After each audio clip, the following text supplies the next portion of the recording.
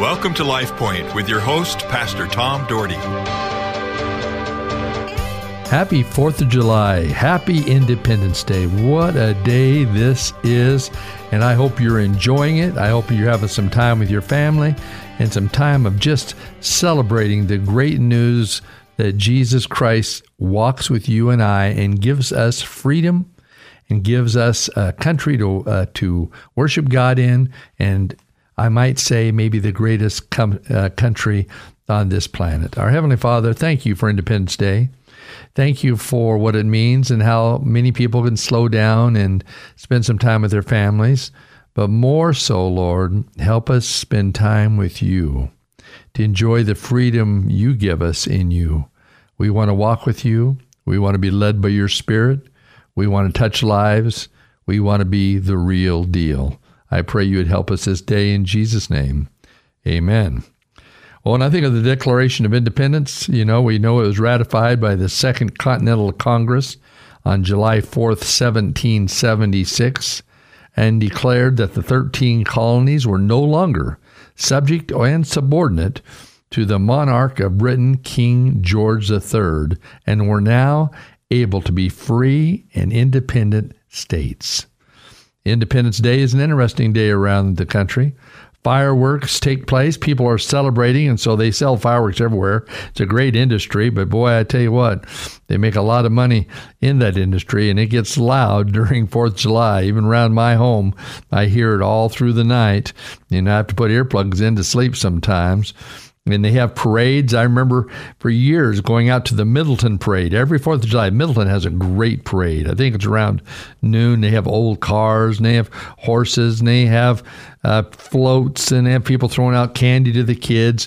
And we went out and sat and watched that many years as my grandparents lived, my wife's grandparents lived in Middleton. And then there's barbecues. Almost everybody has a barbecue. And family reunions. They do a lot of things to celebrate. A lot of people go out of town. In fact, it is the slowest day in churches in America. The lowest attendance in churches is the 4th of July because people are out camping or on trips or celebrating that weekend, whatever weekend that is. If if the Sunday's a 3rd or the Sunday's a 5th, whatever it is, you can count on it being a pretty low Sunday. And so people are just out having a great time. But I hope while you're out having a great time, that you're honoring God and you're recognizing it's because of God's grace. It's because of God's love for us. And for God so loved the world that he gave his only son for us so we could have eternal life and we can celebrate different things in life, like the 4th of July, like the great independence that we do have. The United States is a very independent country, and we want to take time to say thank you. Well, I want to talk today out of the 5th chapter of Romans. And we're going to just talk about that and try to tie this in a little bit. We'll see what I can do with that, and we'll have a good time. I just like sharing with you, and I do hope your day is well. I hope you're going to have a good time, whatever you're doing on this wonderful day. Therefore, being justified by faith, we have peace with God through our Lord Jesus Christ, through whom we all have been obtained our introduction of faith into the grace in which we stand, and we exult in hope of the glory of God. You see, that's it. We exult in hope of the glory of God. We all live in the hope of tomorrow. We all live in knowing that God has created this heaven, this earth, and that one day it would pass away, and one day that we are going to live eternity with the Lord, and what a day that's going to be. I remember that old song, what a day that will be, when my Savior I shall see, when I look upon his face, and I see his amazing grace, how he loved us. There's a song that goes, oh, how he loves me. Oh, how he loves you. How he loves us so much. And he has a plan for our lives, and he certainly wants us to celebrate that plan with him. That's why every Sunday should be a worship time, a celebration of praise, because we serve mighty God. It's going to be that way in heaven all the time. We're going to be praising the Lord together. We're going to be enjoying the bounties of heaven, the glory of God, the beautiful city of gold, the beautiful clear water running through the middle of the city.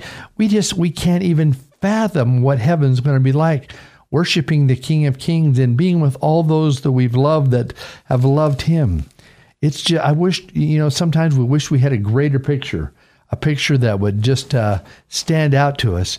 And when you hear this, when you hear people that have had afterlife experiences, which I've known some, and one in particular I know very, very well, and man, they didn't want to leave heaven. They did not want to leave heaven. They said it was too amazing. It gives them a new perspective. It gives them a perspective. I don't have to worry about dying. Man, I've got a place. I'm going to go immediately to be in the hands of Almighty God. And, and I don't care what you believe about how and when that happens. All I know is it's going to be like going to sleep and waking up in the hands of Almighty God. And how great can that be? My mom and dad, they couldn't wait. My mom especially could not wait to enter the kingdom of heaven. Oh my goodness, I've told you the story many times, but she just wanted to be in heaven in the hands of God. She couldn't wait to get there to see her Lord and her Savior. But there's joy in life. There's even joy in tribulation. In fact, we find here a little later on in chapter 5, verse 3, and not only this, but we also exult in our tribulations, knowing that tribulation brings about perseverance, and perseverance, proven character, and proven character, hope. And hope does not disappoint, because the love of God has been poured out within our hearts through the Holy Spirit who is given to us. For while we were still helpless, at the right time Christ died for the ungodly. For one will hardly die for a righteous man, though perhaps for the good man someone would dare even to die. But God demonstrates his own love toward us, in that while we were yet sinners, Christ died for us. While you were yet sinners, Christ died for you. Christ died for me. Much more than having now been justified by his blood, we shall be saved from the wrath of God through him. We don't have to worry about God's anger. We don't have to worry about God's wrath because we walk with him. We talk with him. Oh, I know some people say, well, Pastor, I can't be perfect and I've made some mistakes. Folks, the Bible is very clear. We have all sinned and fallen short of the glory of God. We all need to ask God for forgiveness and to ask Jesus to come into our life and to be the Lord and Savior of our life and to forgive us of our sins. And folks, he promises he will. Your sins will be remembered no more. Who is it that remembers your sins? It's you. Oh, the scars, just like I've talked about before. I've got so many scars on my body. Oh, my goodness gracious.